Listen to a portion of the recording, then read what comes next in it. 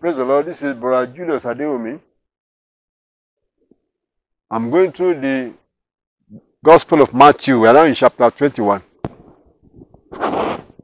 where Jesus Christ went through Jericho. Now in chapter 21, he was going to Jerusalem. From verse 1. And when they drew nigh unto Jerusalem and were come to Bethphage, unto the Mount of Olives, then sent Jesus 2 disciples, saying unto them, Go into the village over against you, and straightway ye shall find an ass tied, and a colt with her. Loose them and bring them unto me. And if any man say aught unto you, ye shall say, The Lord has need of them. And straightway he will send them. Now, that was how Matthew reported it. And in all the other places, they also reported the same way, that there were two, the ass and the colt. The colt is the baby ass that had never been ridden. But when they got to the other in Mark, he said he actually was riding the baby horse. You wonder how did they treat the mother horse? Because the Bible said in the prophecy that it was to be fulfilled. I said the king comment unto thee, which we read in verse 4. He said he was riding on the baby horse. Verse 4. All this was done that it might be fulfilled, which was spoken by the prophet, saying, Tell ye the daughter of Zion, Behold, thy king cometh unto thee, meek, and sitting upon an ass, and a colt, the foal of an ass. Now, they say, upon an ass and a colt, the foal of an ass. So, can you sit on both of them together? But when you see the other place, he says they should bring the one that no man has ever ridden, which is the colt. So, that statement was saying it was actually on an ass, but it's the colt of an ass that's actually sitting on. So, well, maybe the mother house was just going ahead to lead the baby ass, or the mother house was just let go. That was not reported. The foal of an ass is what it was riding on. Verse 6. And the disciples went and did as Jesus commanded them, and brought the ass and the colt, both of them were brought, and put on them their cloths. Now, and Matthew said they put on both of them their cloths, and they set him thereon. So now, that is why we say, was he setting on both of them? But the prophecy says it was on the colt. And verse 8, And a very great multitude spread their garments in the way, others cut down branches from the trees and strawed them in the way. And the multitude that went before and that followed cried, saying, Hosanna to the Son of David. Blessed is he that cometh in the name of the Lord. Hosanna in the highest. So they were rejoicing and praising God. Verse 10, And when he was coming to Jerusalem, all the city was moved, saying, Who is this? And the multitude said, This is Jesus, the prophet of Nazareth of Galilee.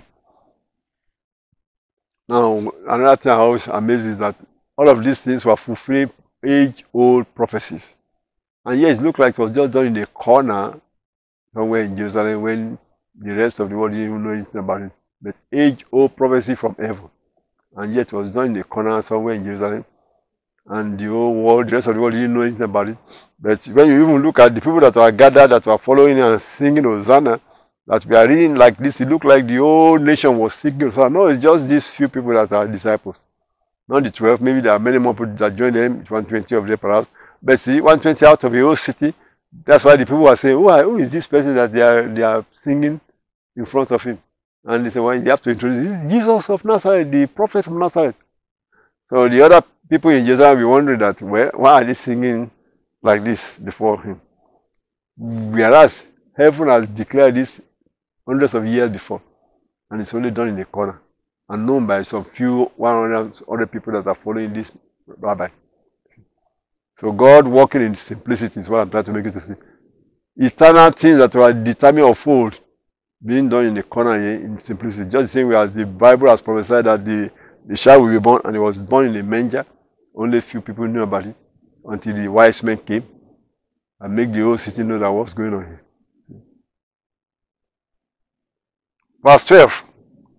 And Jesus went into the temple of God and cast out all them that sold and bought in the temple, and overthrew the tables of the money changers and the seats of them that sold doves, and said unto them, It is written, My house shall be called the house of prayer, but ye have made it a den of thieves.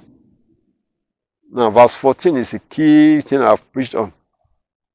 And the blind and the lame came to him in the temple, and he healed them. Now, there was a reason why the Lord made up Matthew to record this. He said the blind, and he didn't say the sick, the afflicted. He just specifically called them the blind and the lame. Why? Because that was an ordinance that was already prophesied in the scriptures. When King David wanted to take over Jerusalem to make it capital of his kingdom, in the days of King David, immediately after they made him king, when the whole Israel made King David king, he took his army to go and take over Jerusalem to make it his capital. And the Jebusites that were living in Jerusalem, which are not Israelites, they were the people that were not driven away from Jerusalem when they were conquering the place. So they sent a message to King David and said, You can't come in here except you can take away the blind and the lame. Specifically say the blind and the lame. But the Bible said David recognized that that was something from God. And he turned aside and didn't overthrow Jerusalem. But he took where called Zion. Zion was a adjoining town to Jerusalem. Made that Zion to be called the city of David. And then he said, anyone that can take over, anyone that can smite the blind and the lame and take over, there will be sheep. And physically they said it was Joab that did that, but they were talking about a spiritual thing, a spiritual ordinance. God, being the God of heaven and earth, was trying to tell them something, that only a great king should be ruling from Jerusalem, the city of the great king. That was what Jesus Christ meant when he said, don't swear by Jerusalem. They don't swear by your head. Don't swear by Jerusalem, because Jerusalem is the city of the great king. So how will we know the great king? The great king must have triple crown. Triple crown. He must be a prophet, he must be a priest, and he must be a king. King, priest, and prophet. Those are the triple crown that the great king must have. The great king that can rule from Jerusalem and rule over Israel and rule over the whole world. That was what was possible. When you see it in the book of Samuel, how David was told not to come in either to Jerusalem unless he can take away the blind and the lame, and he understood it and step aside. He didn't go and to attack them. But see, carnally, they say it was Joab that finally took it over. But nonetheless, Jerusalem was not where they put their capital until the Messiah will come. He will be ruling from Jerusalem. Even right now, they are still struggling to put a capital. They still have a capital in Tel Aviv, even though those people don't even believe anything spiritual. But this is a spiritual ordinance that was written down in the days of King David, that you cannot come in here unless you can take away the blind and the lame. For you to take away the blind and the lame, you have to be what? You have to be a prophet and a priest and a king. The blind and the lame can be healed by a prophet, not so. But you have to be both prophet, king, and priest. So this is what was being revealed here in that chapter 21. That now the Lord Jesus Christ came into the town, Jerusalem. He came in riding upon a horse. And when you ride in and they are hailing you, that Hosanna to the Son of David, they are saying you are the king. And they are telling the world that he is our king, he's our king. So he rode in as a king. Okay? But each time he came by, he always came in as a preacher, a prophet. A preacher, a prophet. A prophet is a teacher, a preacher. So everybody knows him to be a prophet from Galilee. That's what they tell him. This is Jesus of the prophet of Nazareth of Galilee. So he was called a prophet. So he has the prophetic crown. Now he was riding on the horse to fulfill what the prophecy said, and said, Behold, thy king cometh unto thee, meek and sitting upon an ass. So he came in as a king, and they said, Hosanna to the Son of David. So he's a king and a prophet. What? Now he went into the temple. And what did he do in the temple? Cast out all them that sold and bought in the temple, and overthrow the tables of the money changers, and the seats of them that sold doves. What? That is the responsibility of priests. So he also just assumed the responsibility of the priest. So now he's trying to make, he's now king, prophet, and now he's also a priest. Is he the triple crown king we have been waiting for? Let's send to him the blind and the lame. He has to take them out.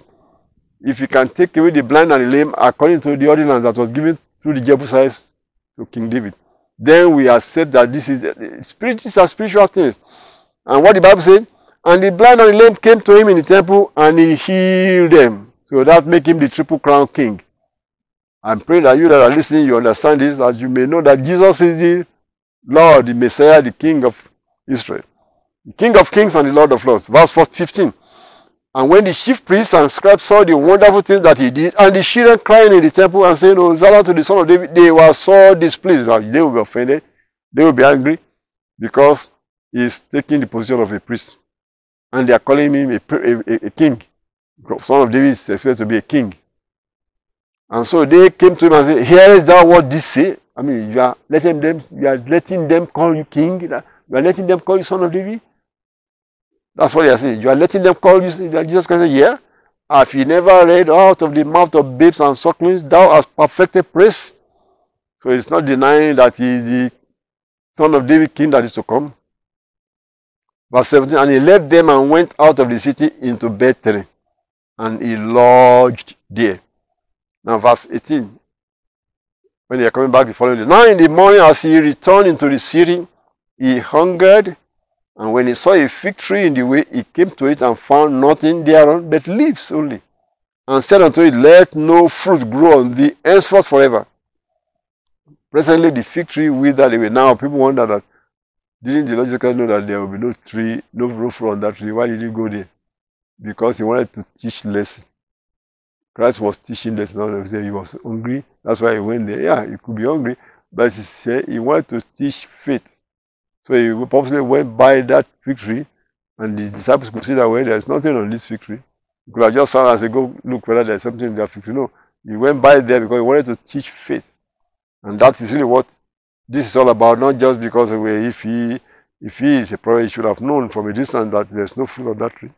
Couldn't he see vision? Yeah, he could see all those things, he knew, but he went there to teach faith. So when he said, let no fruit grow on thee henceforth forever, and presently the fig tree withered away.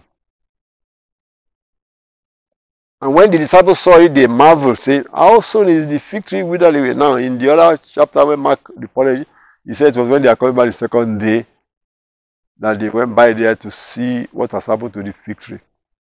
When he said it, on the first time he passed by, there looked like nothing happened. But when they are coming back the second day, the tree has already withered to the root. But Matthew didn't report that. Matthew somebody said, immediately he said it withered away. And they were saying, wow, how soon is this fig tree withered away? Verse 21, Jesus answered and said unto them, verily I say unto you, if ye have faith and doubt not, ye shall not only do this which is done to the fig tree, but also if ye shall say unto this mountain, be thou removed and be thou cast into the sea, it shall be done. And all things whatsoever ye shall ask in prayer, believing, ye shall receive. Now he said believing, so not just everything you ask in prayer, but what you are believing. And when you look at Mark chapter 11, it was explained further in that chapter that whatsoever you shall ask, believing, if you believe that you receive them, then you shall have them. So it is believing that you receive them. After you ask, you believe that you have received them, then you shall have them. That's what he said in Mark chapter 11, verse 24. And it was paraphrased by Matthew here and said, all things whatsoever ye shall ask in prayer, believing, ye shall receive. Which perhaps people wonder that, how does that compare with, or how does that play out? But this is how Mark puts it, that makes it a little bit more clear. In Mark chapter 11, verse 24, he described it this way. He said, therefore I say to you, what things soever ye desire when ye pray, believe that ye receive them, and ye shall have them. So that believing simply is summarizing, believe that ye receive them, and ye shall have them. Now verse 23 of Matthew, back to Matthew chapter 23. Matthew chapter 21, verse 23. And when he was coming to the temple, the chief priests and elders of the people came unto him, as he was teaching, and said, by what authority doest thou these things? And who gave thee this authority? Now, you know, the Lord Jesus came the first time, the second time he in that same temple, drove the people out that this house is said to be the house of prayer, which I said he was taking the responsibility of the priests. And now he's the triple crown king. King, prophet, and priest, which he did a day before. When he drove everybody out and said, don't turn this house to a house of thieves. This is a house of prayer. Now, the authorities, the chief priests and the ruler, they were really offended because they were the one that were established for the people to be bringing their goods into this section and the people to be buying the doves in this section because they are making money out of all these things they are selling. Because you are going to buy it at a marked up price because well, you can go to the town and go buy your own dove. If you want to buy it right in the temple, double price. It's almost like going to the airport. Something you go to McDonald's at the airport, how much they sell their hamburger inside the airport at the gate is higher than how much you buy hamburger on the streets of the city. So it's a marked up price. So they are doing that also in the temple because the chief priests and the rulers of the temple are taking a cut. Taking a cut from all what they are selling. So these people that are selling goods that they are going to use for sacrifice are on this corner. And they sell it at markup price, give some percentage of it to the temple priests and so on and so forth. So it became like God said they are thieves.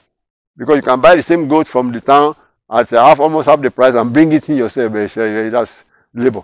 You buy right here, you don't need to be dragging your goat. So that become we call them thieves. They just make now fathers how to become the house of thieves. Den of lions, den of thieves, what they call it, den of thieves.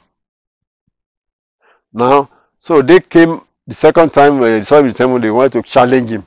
The priest came and wanted to challenge him and say, who gave you this authority to be doing this? I mean, send the people out of the temple. How dare you? The chief priest and the elders of the people came unto him as he was teaching and said, by what authority doest thou these things? And who gave thee this authority? That's what they're asking. They're not talking about why are you teaching him. He has come every year and he come and teach every feast day. But this time he actually being to drive people out. So that ask them to ask this question. Who gave you the authority to be doing that? Verse 24. And Jesus answered and said unto them, I also will ask you one thing, which if you tell me, I in likewise will tell you by what authority I do these things. The baptism of John, whence was it? From heaven or of men? So John the Baptist that was baptizing, everybody was going there to be baptized by him. Was he sent by heaven or did he just send himself? So they said, and they reasoned within themselves, say, if we shall say from heaven, he will say unto us, why did ye not then believe him? But if we shall say of men, we fear the people for all old John as a prophet. So now they went aside to discuss this. They said, we can't say it's from men. All these people, they take John as a prophet. They will stone us if we say John was just made up by himself. If you say it's from heaven, you will say, why didn't you believe him? So they came back and said, they answered Jesus and said, we cannot tell. I mean, we don't know. So they don't know whether John was sent by heaven or John just made it baptism by himself. So Jesus Christ said to them, neither tell I you by what authority I do these things. Also, if you don't know, then don't ask me about mine either. Why? Because John the Baptist pointed to Jesus also. So if you either believe John the Baptist was sent by heaven for him to point to Jesus, or he was making it up by himself, so that make what he pointed to also not accepted by heaven also, or not sent by heaven. If heaven sent John, and John said, heaven told him to say, this is the Messiah, and you say you believe heaven sent John, you better believe that what he said about this man is true also. But if you don't believe heaven sent John, then you won't believe that whom is pointing to also is heaven sent also. So that is why Christ said, well, if you don't know, I don't need to tell you my either. Verse 28. See, but what think ye? The Lord was going to give them a parable now. A certain man had 2 sons. And he came to the first and said, son, go work today in my vineyard. And the answer and said, I will not. But afterward he repented and went. And he came to the second and said likewise. And he answered and said, I go, sir. And went not. And those are the people that they just do a what you call eye service. When the boss is coming, they behave as if they are the best. And when the boss is gone, They don't do nothing. Why the other first son said no, he was type that the boss almost have problem telling him to do anything. But when the boss left, he repented and said, "Baby, just go do it." And that was what the Lord said. He said, 2 sons. One of them said, "I will not." He repented and go. The other one is always pleasing the eye surface. He won't do it. And he said, "Whether of them twain did the will of his father?" He said, "Well, the first one, because he actually did it also. The other one was just playing eye service and never did it." Jesus said unto them, "Verily I say unto you, that the publicans and the harlots go into the kingdom of God before you." What does that mean? I mean, the publicans and the harlots are the people that these chief priests and the Pharisees have said, these are sinners. Harlots, sinners. Publicans, tax collectors, sinners. You have said these people are not following the law of Moses. But they are believing the Messiah now. They are going to go in first. You that say you are following God and you don't believe the Messiah, you are going to either be casted out. So that's why Christ is pointing to the publicans and the harlots. Very I say to you that the publicans and the harlots go into the kingdom of God before you. For John came unto you in the way of righteousness, and ye believe him not. But the publicans and the harlots believed him. And ye, when ye had seen it, repented not afterward that ye might believe him. They didn't even believe John the Baptist. Now the Lord was going to give them another parable, verse 33. Here another parable. There was a certain householder which planted a vineyard and edged it round about, and digged the winepress in it, and built a tower, and let it out to husbandmen, and went to a far country. And when the time of the fruit drew near, he sent his servants to the husbandmen, that they might receive the fruits of it. And the husbandmen took his servants, and beat one, and killed another, and stoned another. Again, he sent other servants, more than the first, and they did unto them likewise. But last of all, he sent unto them his son, saying, "They will reference my son." But when the husbandmen saw the son, they said among themselves, "This is the heir. Come, let us kill him, and let us seize on his inheritance." And they caught him, and cast him out of the vineyard, and slew him. When the Lord therefore of the vineyard cometh, what will he do unto those husbandmen? The Lord was asking that question from the people that are listening, from the Pharisees that are listening, about this husbandmen that were so evil that they even now kill the owner of the leased vineyard. They lease vineyard, but they are not giving anything for it. They are not paying their due fruit for it. And they saw the owner coming, and the son of the owner coming. They even plotted to kill the son of the owner so that they can seize on that inheritance. What do you think the Lord of that vineyard will do? So the people answer and say, "Well, he will miserably destroy those wicked men, and will let out his vineyard unto other husbandmen, which shall render him with the fruits in their seasons." Will they judge it rightly? Well, that is what the husbandman should do. Get the police, get the soldiers, let them attack these husbandmen that are so wicked, and kill them, and give your vineyard to somebody else. And Lord God said, that's exactly what's going to happen. Verse 42, Jesus said unto them, "Did you never read in the scriptures, the stone which the builders rejected, the same is become the head of the corner? This is the Lord's doing, and it is marvelous in our eyes." Now, why did the Lord quote this Bible verse? Because this was in the book of Psalms, Psalm 118, verse 22 and 23. The stone which the builders rejected, the same is become the head of the corner, more or less pointing to the fact that he himself, Jesus Christ, that these chief priests and the rulers of Israel have rejected, that they don't want him, they don't believe he is the Messiah. He is the chief cornerstone. That is, he is the son of the owner. That is, the people that he just gave a parable that they plan to kill the son of the owner of that vineyard. He has come as the son of the owner, and they are going to kill him. They are rejecting him. He is the chief cornerstone. He said, the stone with the builders are these chief priests that are saying they are trying to build Israel. They said they don't want this stone. They said that is the chief cornerstone that they don't want, which is him, the Messiah, is the one that they don't want. That's why I said the stone which the builders rejected, the same is become the head of the corner. So this is the Lord's doing, it is marvelous in our eyes. Verse 43, therefore, say unto you, the kingdom of God shall be taken from you. From who? From you, from Israel. From you, chief priests and rulers of Israel. And given to a nation, bringing forth the fruits thereof. Now, listen to that. People have a problem with the fact that they say, well, God has not forsaken Israel. But Christ said, the kingdom of God will be taken away from you. What do you mean by you? The nation Israel. And give it to another nation that will bring forth the fruit thereof. Everybody has been trying to claim that nation. And we are that nation. We're that nation. Yeah, any nation that is preaching the gospel can claim that nation.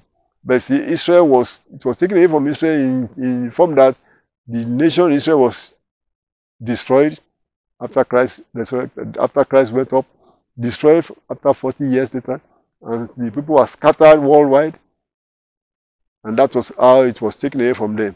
But God also promised in the book of the prophets, Isaiah and all the other prophets, that God will bring them back after a long time, back to that land, because the Messiah has to rule from that land over the whole world in the 7-day rest of God.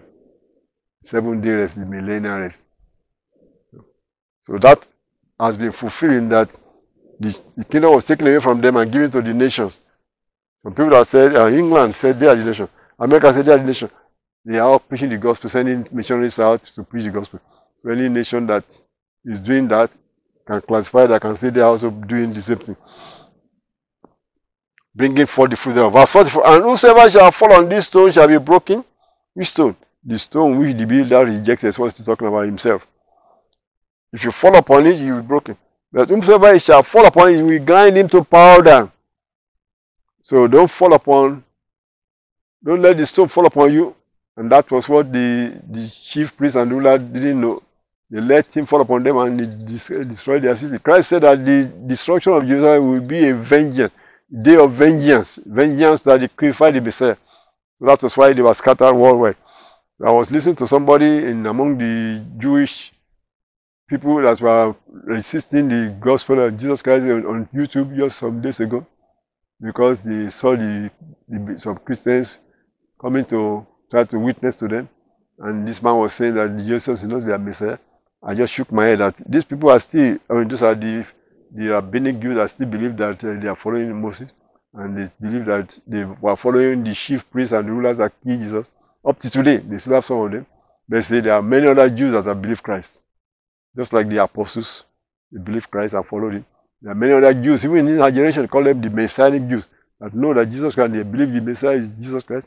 But those who don't accept it, they will find themselves grinded to powder, like Christ said in verse 44. Verse 45, and when the chief priests and Pharisees had heard these parables, they perceived that he spake of them. And when they sought to lay hands on him, they feared the multitude because they took him for a prophet. So they knew that this parable that Jesus Christ gave was talking about them. I don't know how they understood it, but they wanted to take a step, but they are afraid of the crowd. And that was why they just let it go, waiting for the right time for them to arrest the Messiah. But see, that was the end of chapter 21. We are going to chapter 22 in a moment. And I believe that the Lord has given us some insight. It's the only thing he was teaching us. God bless you.